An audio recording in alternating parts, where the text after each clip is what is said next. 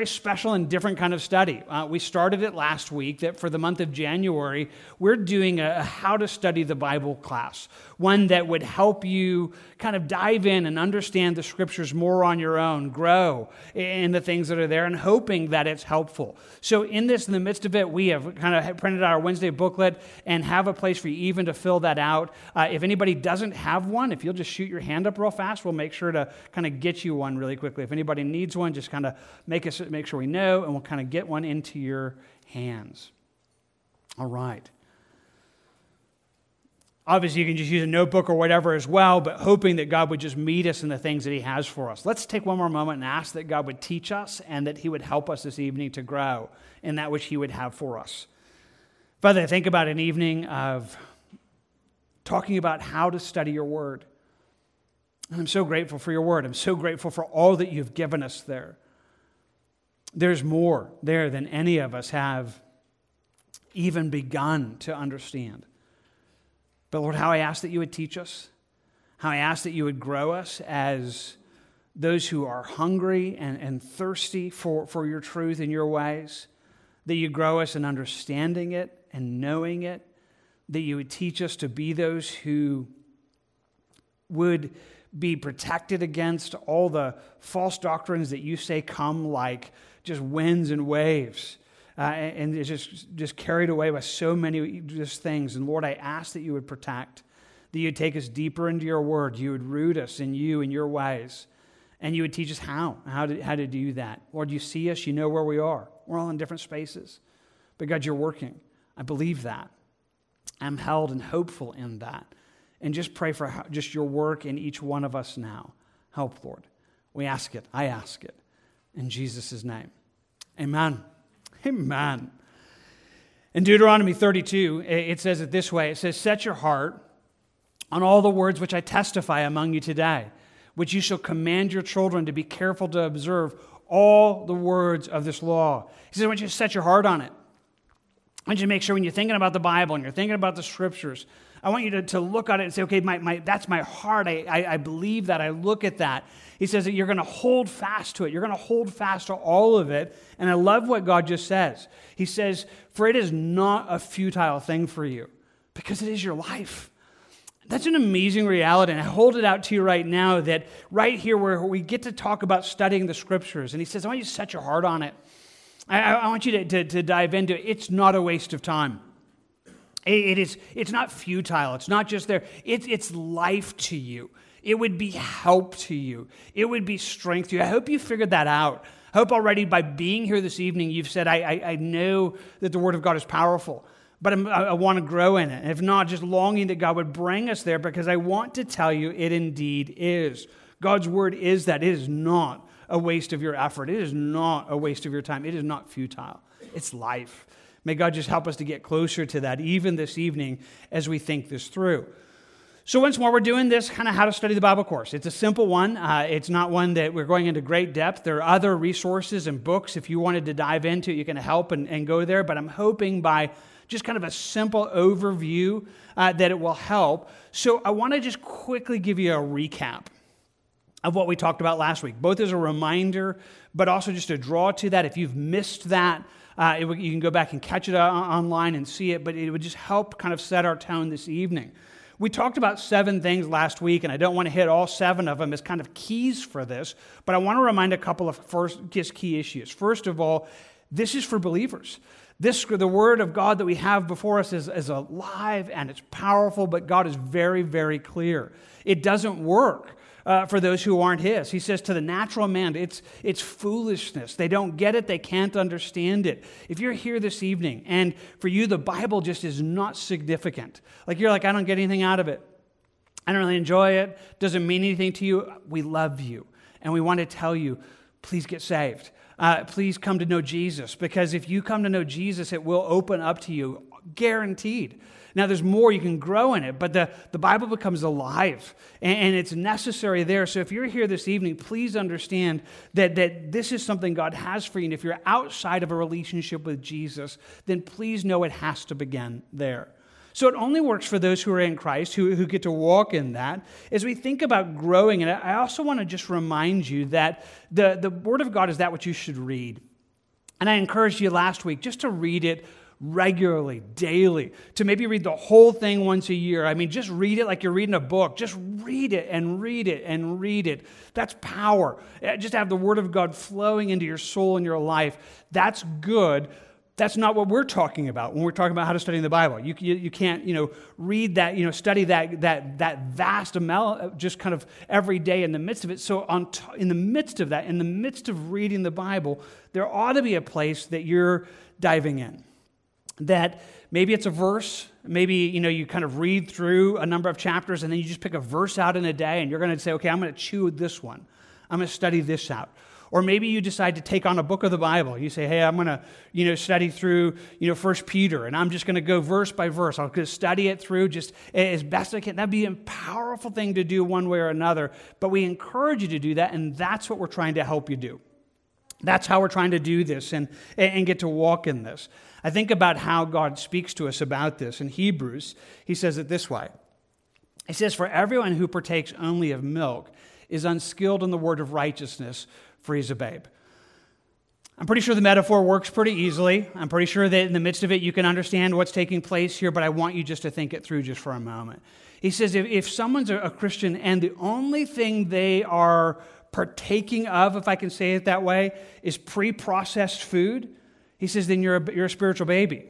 If all you do is listen to somebody else teach a Bible study, hear somebody else kind of unpack something for you from the Scripture, and it's all pre-processed, then you're a spiritual baby. You're one who is just in that sense on a bottle, who's just getting milk. And he says, if that's all you partake of, if all you do is come and hear a Sunday morning service or a Wednesday Bible study, and you tune into a radio program, and you just hear somebody else who has processed the Scripture, that's not all that God has for you.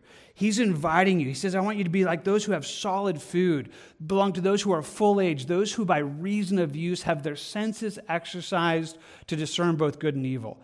He kind of invites you out of spiritual babyhood and says, I want you to begin to kind of chew your own food.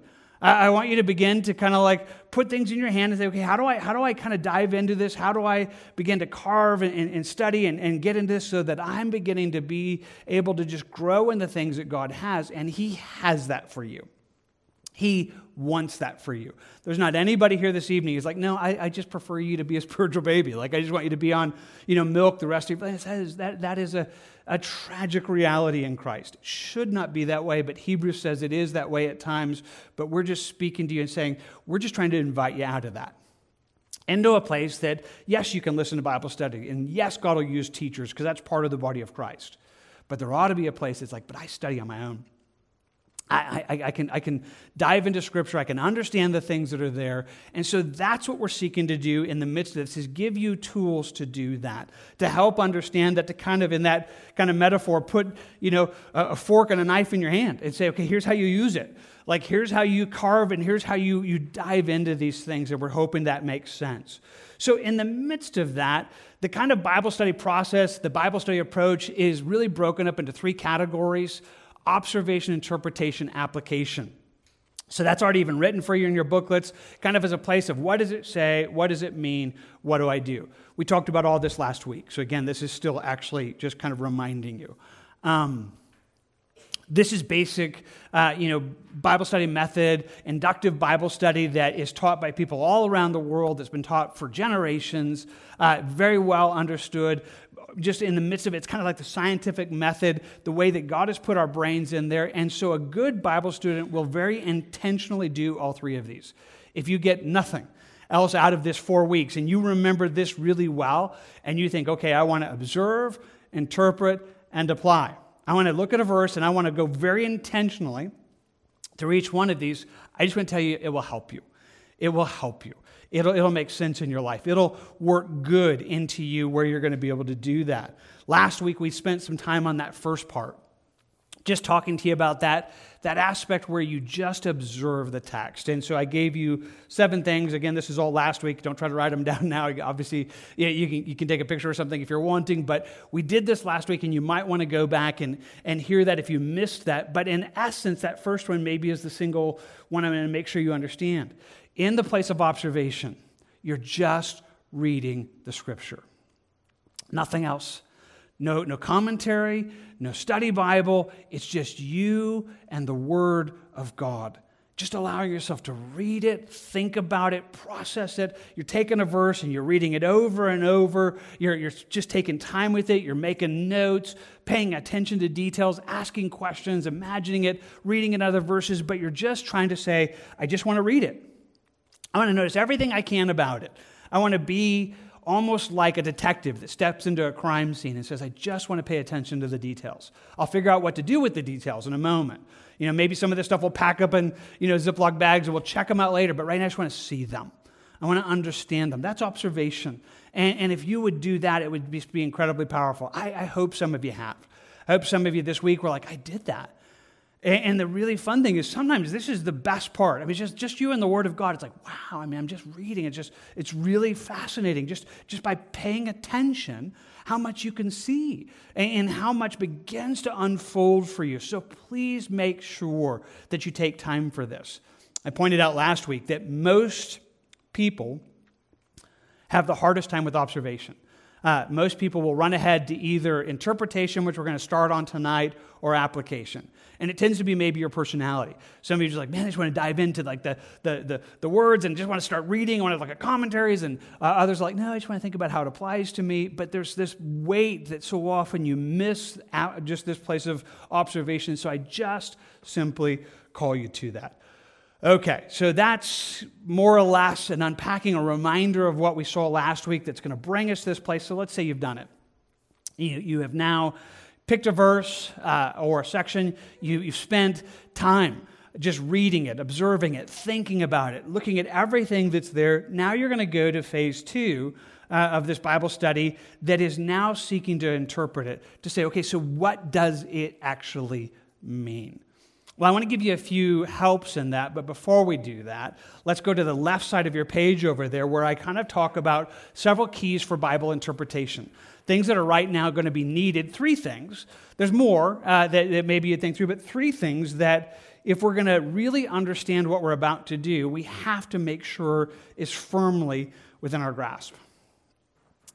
Number 1 is that the Bible that we're seeking to interpret is inspired by God. That this book that we get a chance to study and trying to understand, it is inspired by Him. Now, the technical, kind of the orthodox understanding of this would say that it's verbal plenary inspiration. That is verbal, that the words are inspired, it's plenary, it's all, that this book is that. Now, we're not going to spend a ton of time on that, but I want to just point out to you this is absolutely vital, and this is exactly what the Bible holds out to us. That when we think about this scripture that we get a chance to study, God gave it to us. It's inspired. It's breathed by Him.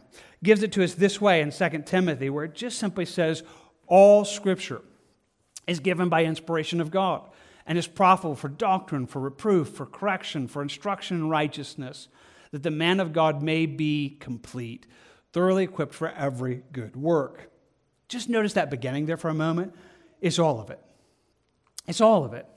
The whole thing is inspired by God. This is really essential. There are really like 4 different kind of main ways that people seek to look at Bible interpretation or look at Bible inspiration, if you will, And 3 of them, they just lead to incredible error, and they will mess you up. I mean, they will rob you of the Word of God. And the first one is that some people will say, well, some of it's inspired, and some of it's not.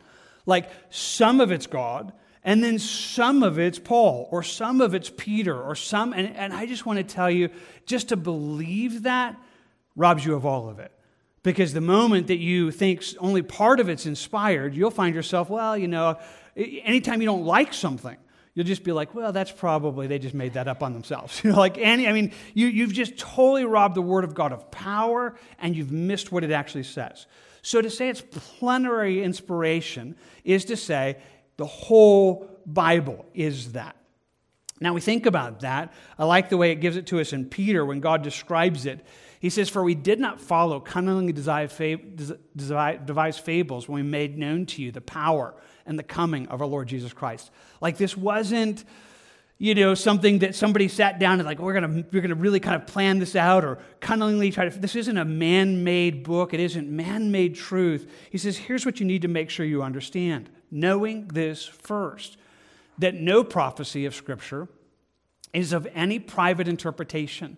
For prophecy never came by the will of man, but holy men of God spoke as they were moved by the Holy Spirit. So, prophecy never came about by the will of man. Just let that land for a moment. Because this is where other people will go. They'll say, well, some of it is the writers. And so they kind of inserted their own opinions into the whole thing. He says, no, it never happened. Not in this. This didn't come from that. This never came that men did this. It never was that men wrote it. Instead, what happened is this amazing supernatural thing that holy men of God spoke as they were moved or carried by the Holy Spirit. So, one of the other wrong interpretations or ways to look at Bible inspirations, and some would say it's a dictation theory. That is that, some of it is, it was all dictated by God, but that's not what we have, and that's never what God has. We have, 66 books written by 40 different authors, and the authors write differently. Paul writes differently than Peter, and Peter writes differently than Luke. They were fully, their personality, the way they worded it, and yet God superimposed so that they were carried, so that they used their words, but God perfectly unpacked His truth for us, which is absolutely amazing. But important that we kind of understand, that we look at this and say, okay, this is what we have. We have something that God gave us, that it is inspired, that the whole thing is that the words are inspired. So I told you there's a few errors. One of them is only partial inspiration, that parts of it are won't. Others would be, that it was dictated and it wasn't. God worked through it. The Holy Spirit worked. Others would say maybe the most dangerous, because it could almost sound logical, is that people will say, well, God was behind it. The intent was His, but the words aren't. So you kind of got to go past the words to get to the heart of God. And I'm just going to tell you one more time. That'll rob you of the whole thing. Because once you do that, the words don't mean anything. And it really is, well, I kind of think God is. And it's dangerous. So if you're going to study the Scriptures, you're going to have to come face to face to the reality that this is God's Word. Now, I know this, that even in this room, this is not left unchallenged in your life. The work of Satan is always against this. It was the very first lie. It was the very first lie that began there in the Garden of Eden when it tells us the serpent was more cunning than any beast of the field which the Lord God had made. And he said to the woman, has God indeed said that you shall not eat of every tree of the garden? His very first tactic is to question. Did God really say that? Did He really say that? Is that really what He said? And it begins to cause that question to land in there, often with a little overlap, often with going a little bit farther as he even asks that, but then he'll go flatly to deny it. It says, and the serpent said, nope, God's wrong. He said you're going to die, you're not going to die, and he contradicts God's word. So I want you to see this, because what happens here is this is Satan's attack. And so, again, if you feel this in your life, please understand you are not alone. I don't want you to be here on a Wednesday night being like, man, if they knew that I even ever found myself wondering, is the Bible really trustworthy? Is it really the Word of God? Is this really that? That's Satan's attack. That's his voice. But I just want you to recognize it. And you need to come to the place where you would say, I believe it. I may not understand it. I may not fully grasp it, but I don't have any doubt that this is God's word. And if He wrote it, it's not people writing it, it's God giving it. And if you don't believe this, anything else will be a waste of time. Any effort to interpret the Scripture, if you don't believe this, will leave you robbed of it. So, again, I'm not mocking. And I am just speaking. If that's where you are, just then let God meet you in it. Let Him bring you to trustworthiness in Him, that God is telling us. This is all my Bible. All Scripture is inspired by me, and I'm the one that wrote it out. I carried the writer so that they said what I wanted to say, God is saying. And if you can believe that, then you can begin to try to understand what it is, because now you know you're holding and reading the Word of God. So that's the first and maybe the most important key of Bible interpretation. Two other quick ones. The Bible means something. The Bible means something.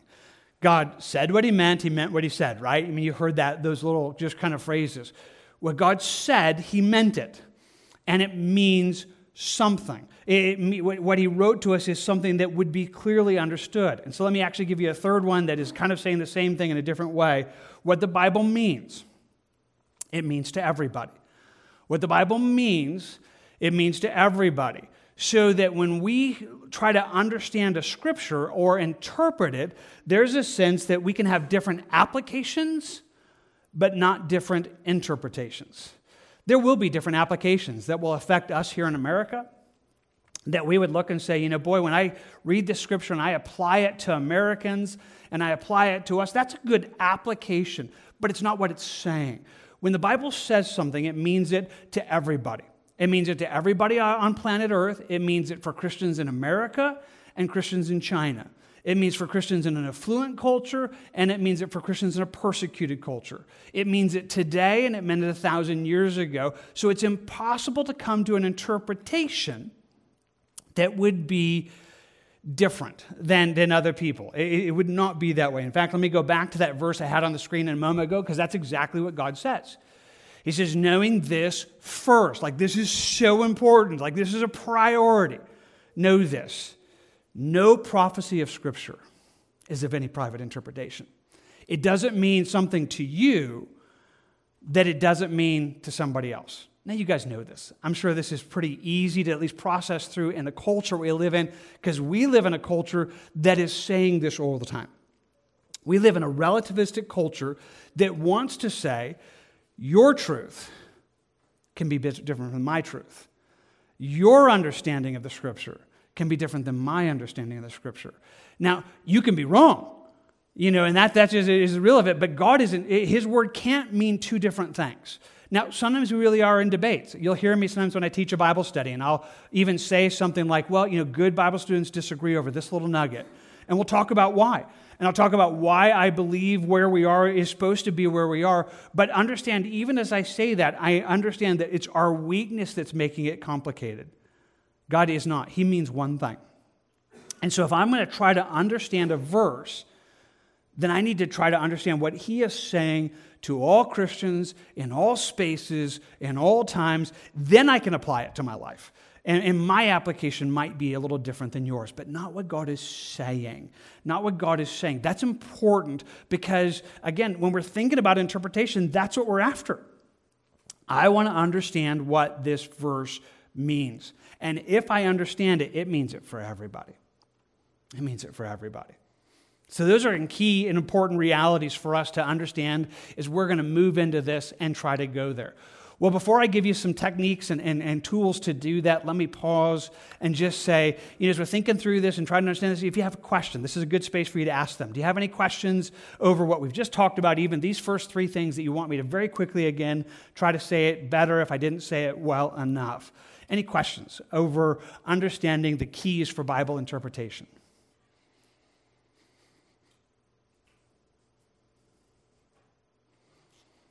Okay. Well, I'm going to assume that means I did a really good job. Or I did a really bad job, and you're all confused. And you're like, I don't even know what he was talking about. But if you have questions later, hey, come up and ask. I mean, really seriously, because if you can't get past this, everything else is going to be for naught. If you can't believe that this is the Word of God, and He means what He says, and He said what then you'll never be able to get to asking the question, what does it mean? I mean, I know God's saying something. I want to understand what that means. So how do you do that? Well, now you can go over to the right side of your page there, and we're going to talk about 5 things that are helpful, 5 tools or keys that are helpful for Bible interpretation. Now, before I quickly give you these, let me just say this. So I talked to you about a moment ago that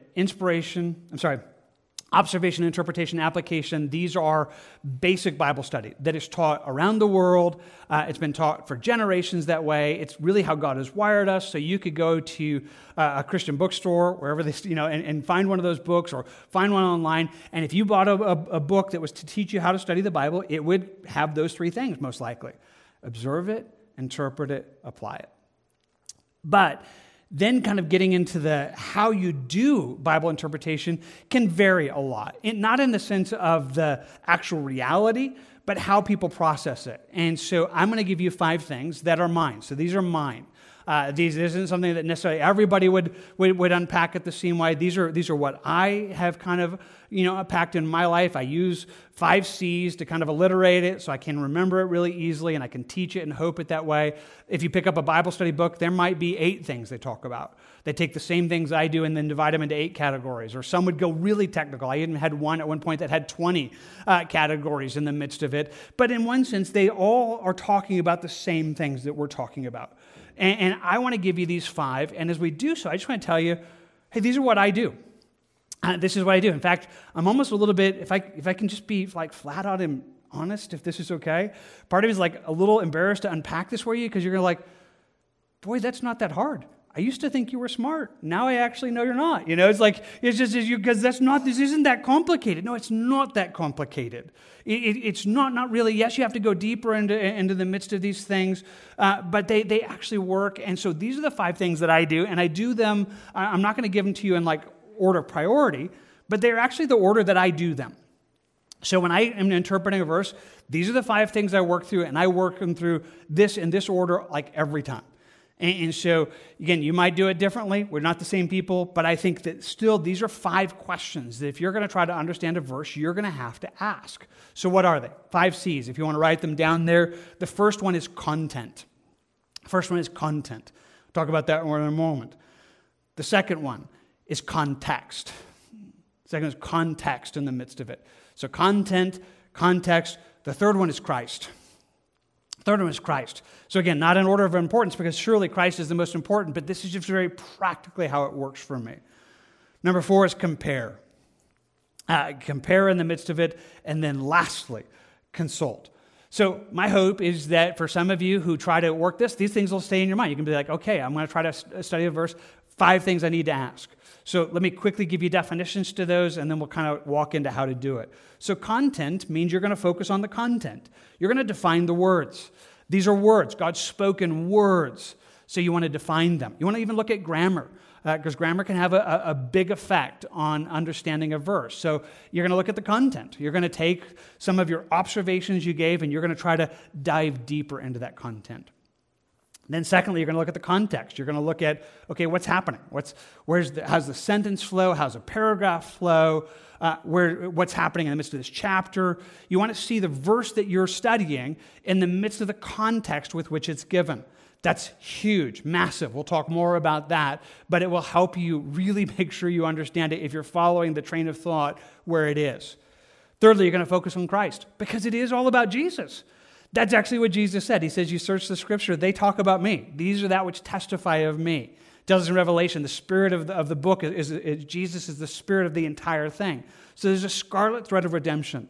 There's a picture of Christ that every verse can get you to. So if you're going to understand the verse, find the thread. Find Christ. Find how you get to Jesus from that verse, because you'll never understand it rightly if you can't get to Jesus. If you can't get to Jesus and you're understanding the verse, you don't understand it. You don't understand what is there because it gets to Jesus. It always gets to Jesus. Fourthly, you're going to compare it. That is, you're going to compare it with other scriptures. God never contradicts himself. And so sometimes having other verses that you kind of relate around the verse that you're studying really brings clarity. Sometimes by saying the same thing in a different way. Other times by like just kind of putting a different bookend on it where it's like, yes, okay, I get it. So looking at other verses becomes absolutely essential, again, to understand what God is saying. And then lastly, you're going to consult. You're going to look at study Bibles. You're going to look at commentaries. So I told you in observation, don't do that first, but you should do that. I mean, like looking at what other people have to say, study Bibles or commentaries, that's great. But if you're tracking with me, it's the last thing you do. These 5 things are really in order for me. So the last thing of Bible interpretation. Now, it's not the last thing of Bible study, because after we interpret it, we're going to apply it. We're going to go into what I do about it. But the last thing of trying to understand it will, again, be this place where, yes, you're going to look at consulting other things and hoping that will be helpful. Okay.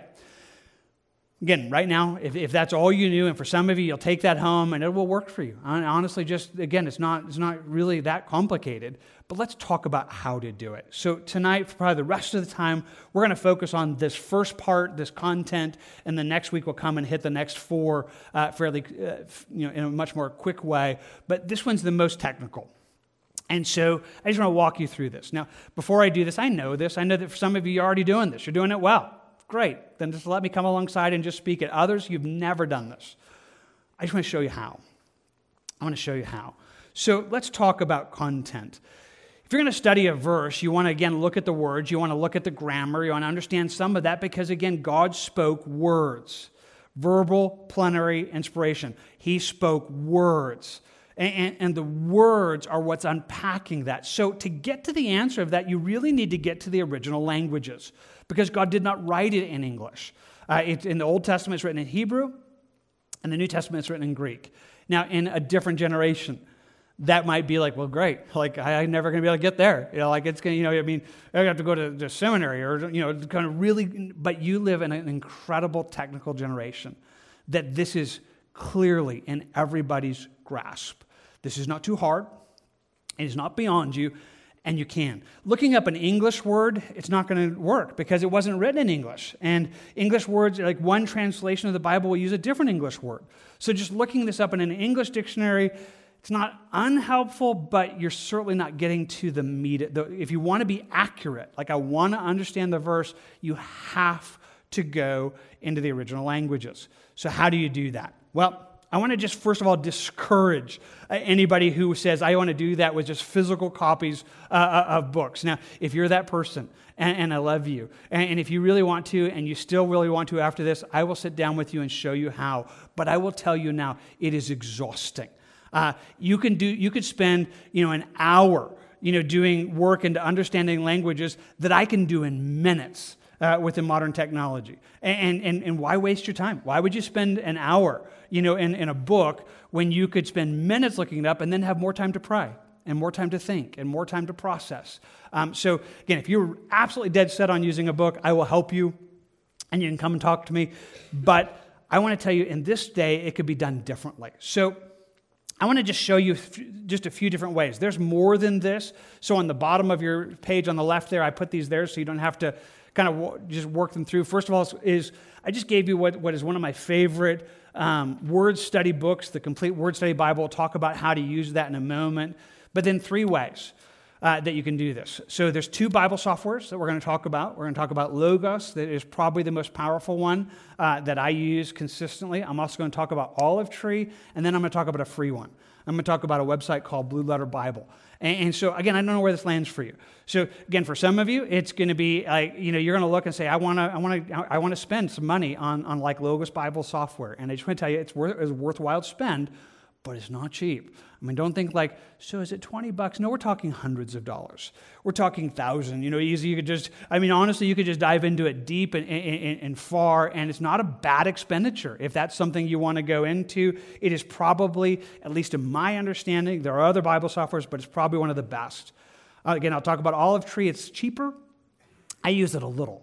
I don't use it a lot. But we'll still talk about how I use it and maybe helpful. But then again, we're going to land at Blue Letter Bible, which is free, which is absolutely free. All you need is an internet connection and to go to their website, and it has a ton. And so I just want to show you how. So how do we do that? Well, I think what we'll do for a moment is I just want to put a verse back up on the screen, both because we just read it, but if you were with us last week, that's where we ended. We ended in this verse in 2 Timothy, and I asked you guys just to sit and do some observations with me, and we just did. For a little bit, we just noticed the who's, we noticed some of the hows, we noticed the different things happening in the midst of it. So let's just imagine that was the verse you were studying. And so now you have spent some time observing it. You've gone through this and you've noticed the alls, you've noticed the fors, you've noticed the structure, you've noticed the flow of things. You've spent some good time in it. and now you want to take the next step. Now you've spent, a good bit of time observing it, and now you want to take the next step and begin to look up words. Now, you could look up every one of the Greek or Hebrew words in a text, and that's not a bad thing to do, but for most of us, that is neither practical nor necessary. Hopefully, if you've done a good job observing, you already know. You've observed this text, and you're like, I need to know more about that word. Like, that word hinges something, especially if you've read it in other translations. And you're like, different translations translate this one differently. Like, I want to understand that word. If I'm going to get this verse, you would look at this and pick out a few words. So let's just take just a couple of them this evening. We already did that all Scripture is given by inspiration of God, though, again, you could dive into that. But it's profitable for doctrine. So we'll just talk about doctrine for a moment, not for any other reason than to show you how we're going to do it. So I'm going to show you Logos Bible Software, just some screenshots that I did as I was doing this. If you already have this will be helpful. If you are interested in it, it would kind of work this way. So you'd pull up Logos Bible Software. Probably one of the guides that is most helpful is they call their exegetical guide. So you just type in the verse. 2 Timothy 3:16, 17, put it in there. It would then unpack it for you. You would begin to just, see this. You could see some textual variants, some different things that are more for technical, but then it's going to go through and it's going to give you a word-by-word help that's going to help you just track through the Greek words in this. So got the Greek language there on the left, which all of you can read. Some of you actually can, but over on the right, you have the English, so you can see them side by side, and so you would just scroll up. And you would begin to see it. It's laid it out in the order that's given in the Greek text. Happens to begin with the same one here. You get the word all, and then it goes and gives you a number of helps. But I told you we're just going to focus on one word right now to show you how to do it. So let me just scroll down to the word doctrine. So really quickly, it just shows you a whole bunch of things. And so now you're going to begin to unpack it. First of all, if you just wanted to learn how to say the word, it's got a little, click it. So it's like, how do I say that Greek word? Which is really fun, and I never can do it afterwards. But it's really fun to look at it, just kind of like, okay, now I can say it, didaskalon. It gets to kind of process this whole thing.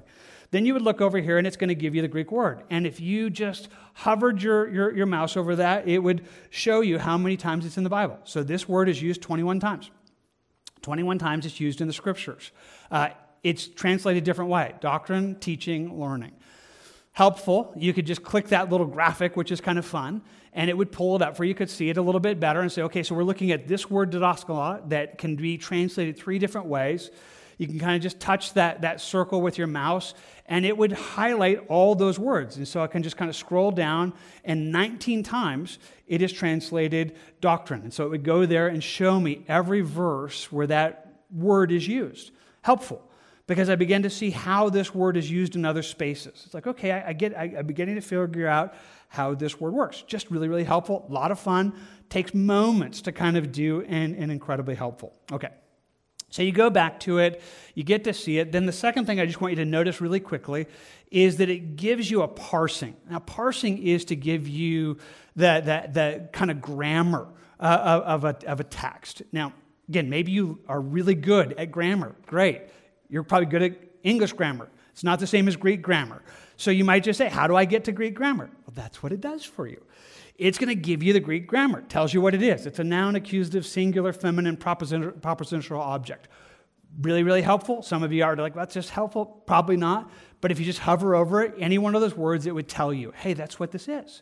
So you hover over it, accusative, and it's a case that normally marks a direct object of a verb, and helpful. So now, it's not always helpful. In fact, this one you might be thinking, I don't know if that really helped me a lot. I thought about just going to find a verse or a word that it's really helpful, but I thought, I just want to be honest. We're just working through it. You might just read that, go, that's interesting. Sometimes it's transformative. Sometimes finding out something is a verb, or it's past tense or present tense, or in a perfect tense, which is really powerful in the Greek. Or, and it'll just help you process through some of those things. This one is not that, but you still get to see it. So helpful, because you're just going to look and say, is there anything in the kind of grammar of this that would be helpful? Nothing's immediately sticking out. Nevertheless, it's worth a while to look. So then you just look at it. It gives you a quick definition. So this word didaskalon means the activities of educating or instructing, activities that impart knowledge or skill. Pretty simple. Helpful to understand. There's more. So all that is kind of just the beginning, but then in any Bible software, you begin to get to now go into the other resources. So I scroll down, put it here, and it's as many as you buy. That's how Logos Bible Software works, is it sells you books. And so you're going to buy, if you're going to do it, you're going to buy grammars. You're going to buy lexicons that will help you understand this. And so I have a ton of them. That's just a few of them up on the screen. But you're just going to pick that. You're probably not going to look at all of them, but I would encourage a few. And so one of them that I am recommending is what I already put there on your little pages on the left, is the Word Study Bible, Zohadides, that unpacks. I just think he does a really good job. So it's that first one on the text there, so where it says WSNTDIC, just get the Word Study New Testament Dictionary. So you would just click that, and it would unpack for you. And then a Greek scholar would help you think through, hey, what does this word mean? So this one is, again, didaskala. It just talks about the act or manner of teaching with the meaning of warning. Like it always has that. It's the thing taught, instruction, precept, doctrine. If it's coming from men, it's often perverse. But if it's God, it's divine teaching. So again, just kind of helpful to kind of walk through. And there's more. It's a very kind of just going through thing. But if you're trying to understand a verse, you're just saying, I want to understand a word. So you're able to do that all relatively quickly, and I hope helpfully. Now, here's again the thing. For some of you who already own this or you're thinking about owning it, hey, they do videos that will help you walk through this better than I just did. But I just wanted to give you a sense of how quickly. I mean, it might not seem it because I've been talking around it, but how quickly you could go, okay, I'm just looking up words. It's really, really helpful. Well, let's leave that one for a moment. So that's Logos. That's a good one to look into. If you're interested, you can go there, watch some videos, see if it's interesting. If you have questions, you can talk to me. I'd love to be able to help you to do that. Then I want to talk about Olive Tree software. Very quickly, by the way, both for Logos and Olive Tree, these are platforms that whatever you buy works in every device you have. So if you buy it, you can use it on your computer and on your tablet and on your iPhone or whatever device you have. So they all work the same, and so that's really good news to have. So you can find it in all of them.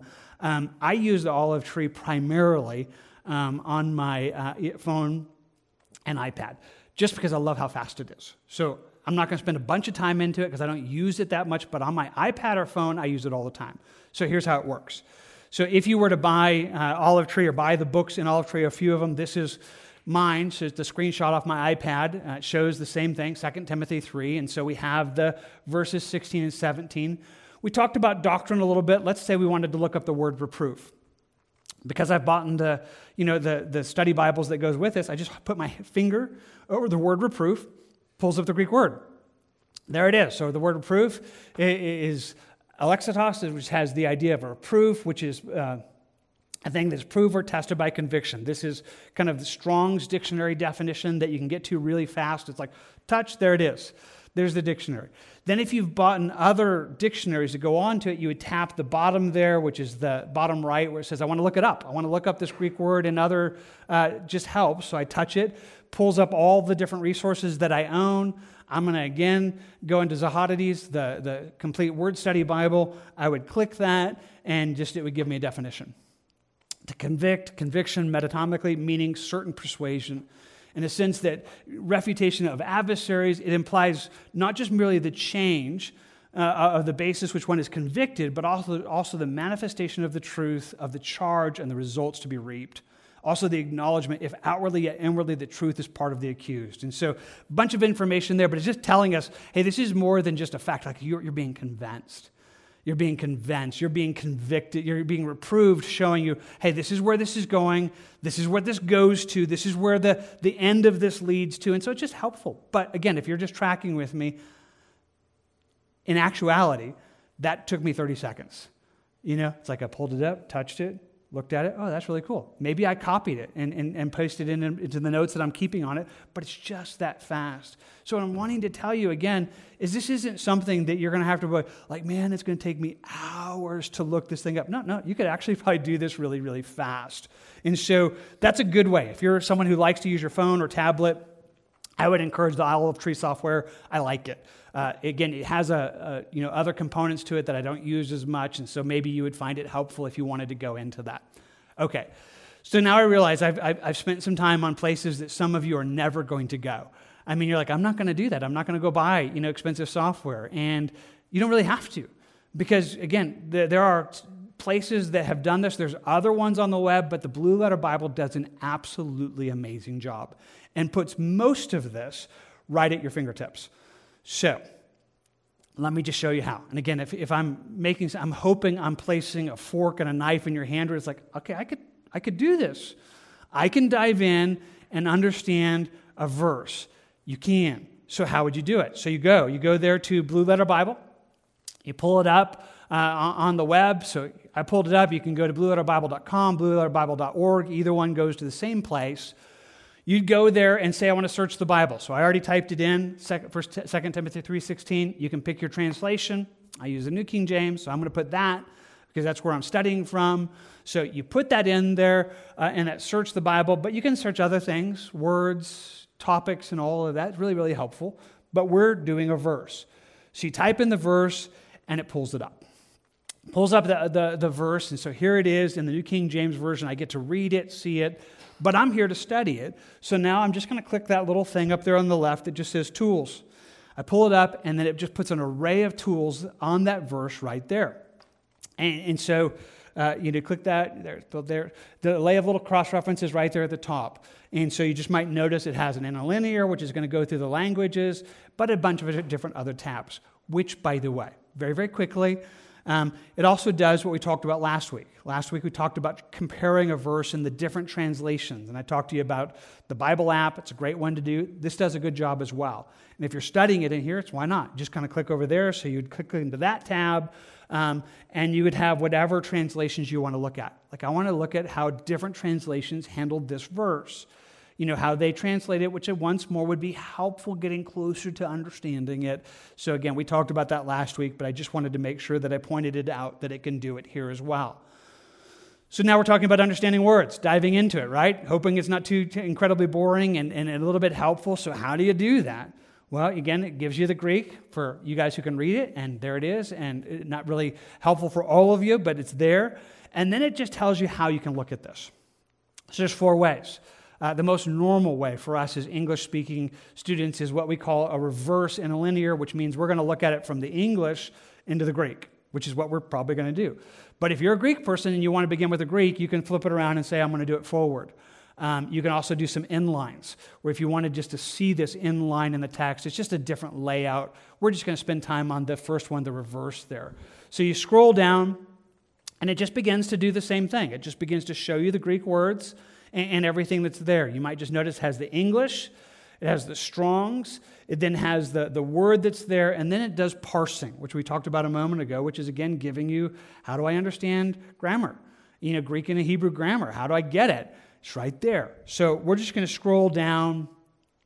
So we did reproof just a second ago with the olive tree. Let's do correction. So we're going to look here at this bottom one, correction.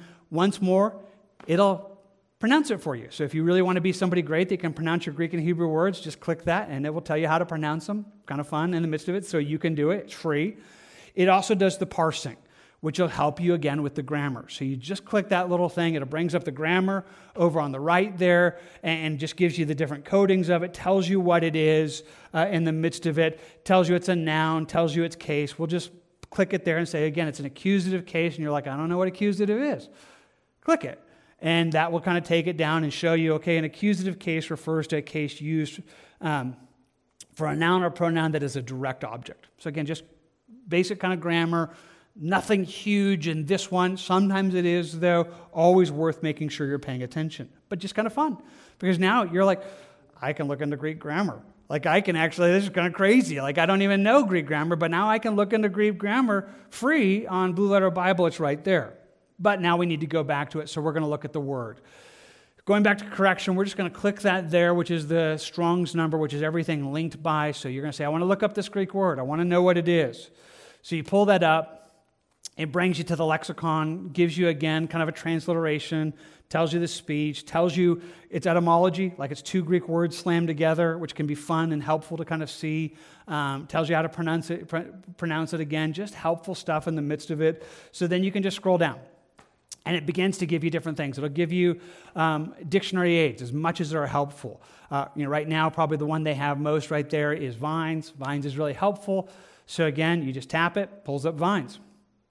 It says, this word right here is, correction. It's a restoration to an upright state. So when we think about correction, it's, making it upright. It's taking something that's fallen down or is not where it ought to be. It's putting it in the right place, and so hence correction, of that place. But that's different than maybe we would have thought. We're thinking, okay, so I'm thinking of this thing of correction, and yet it's more than just, it's going to fix me. It's to make me what I'm supposed to be.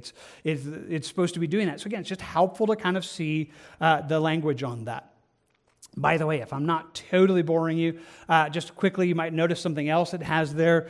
Has a reference there to the TDNT. It is probably one of the best scholarly works on lexicons. It's called the Theological Dictionary of the New Testament. It's not free. And so you can't, if you click it, it just tells you what it is. But what it does do is it tells you the page number if you actually have the book. And so you might just notice this word is on volume 5, page 540, or in the abridged work, it's on page 727. You might be thinking, well, Jim, that's not helpful for me at all. Well, actually, I don't know if you noticed, we have this little library in our room in there, and we have all of those right there. So let's say you were wanting to understand a word more, and you're like, I need something more scholarly. So we have that little red book, which is the Theological Dictionary of the New Testament. It told you the page. Like, I'm just going to go to the page. It's right there. Or if you want to get really technical and not go to the abridged, I'm going to go to volume 5, and I'm going to go over there and find it. So it's right there. I mean, if you're studying a verse and you're like, man, I need more. Like, I don't feel like I understand this word. Well, we have it, and it gives you a very quick reference to do it. Or if you buy Logos or Olive Tree, you can buy the Theological Dictionary of the New Testament. But again, it costs. But here it's just a reference. So, dictionary aids, it gives you that. Shows you, again, how many times that word is used in the Bible. This time it's only once. This word for correction is only used one time in the entire Scripture, and it's used here. Kind of interesting, helpful. Shows you its outline of biblical usage, and then it gives you the Strong's dictionary definition. So we'll just kind of scroll down there. Shows you again, it's this straightening up again, this fixing, this rectification, this reformation, kind of just bringing a life back into what it's supposed to be. Helpful for us to see. Gives you that. It will also give you Thayer's dictionary, which is a little bit of the same thing. So again, you're just getting to read multiple dictionaries in moments. And it's just really, really helpful. It's just really, really helpful because God spoke words. And the words are powerful. And if you've ever walked through Bible studies, you get to hear it. Sometimes you're like, man, how would I know? How do I know the difference between agape and phileo? Or how do I know? It's right there. Now you can know. I mean, it's put within your grasp in ways that can get there incredibly simply, I hope helpfully, but stuff that you can do without a huge investment of time. Because again, it's taking me time to explain it, but when you're doing it, it's like click, click, click. Oh, okay, got it. And it's really, really helpful. Whew. Okay, so I walked you through a whole bunch of stuff. Let me just quickly say, any last questions technically on understanding words or any of that I just talked about? John? Mm-hmm. Yeah, does the Hebrew exactly the same. There's a couple different references in the midst of it. The Complete Word Study Bible has a Greek and Hebrew. I like both. But yeah, does the Hebrew as well. What do you do about the portions that were written in Aramaic? It's got the same thing. Has all the connections as well in the midst of it. Good. What else? Frank? In the Olive Tree software you were speaking about, you said you bought a book. Is it a one-time cost? Yes, it's a one-time cost. Both in Logos and in Olive Tree, yeah, you have the software, then you're buying books. You're just buying them electronically instead. And so, yeah, once you have them, and it's on all of your devices. So all the books I surround myself with when I study, I can get them there. You can get them there. You can get them right there, right on your phone, wherever. So it's always available. Like I said, I can pull my phone out and quickly look up a word. Like, it's just really fun. Good. Kevin? Is it a yearly cost or a subscription? It is a one-time cost. So like Logos, you can upgrade. They upgrade with different things that it does, but the software itself is usually end up being free. So you're just buying. Just think about a book. You're buying just like if you were to go to a store and say I want to buy a book. You're buying it. It's forever. So it's not a subscription. It's just books. Not always cheap. I mean, scholarly books are just expensive. It's just embarrassingly expensive sometimes. But yeah, good. What else?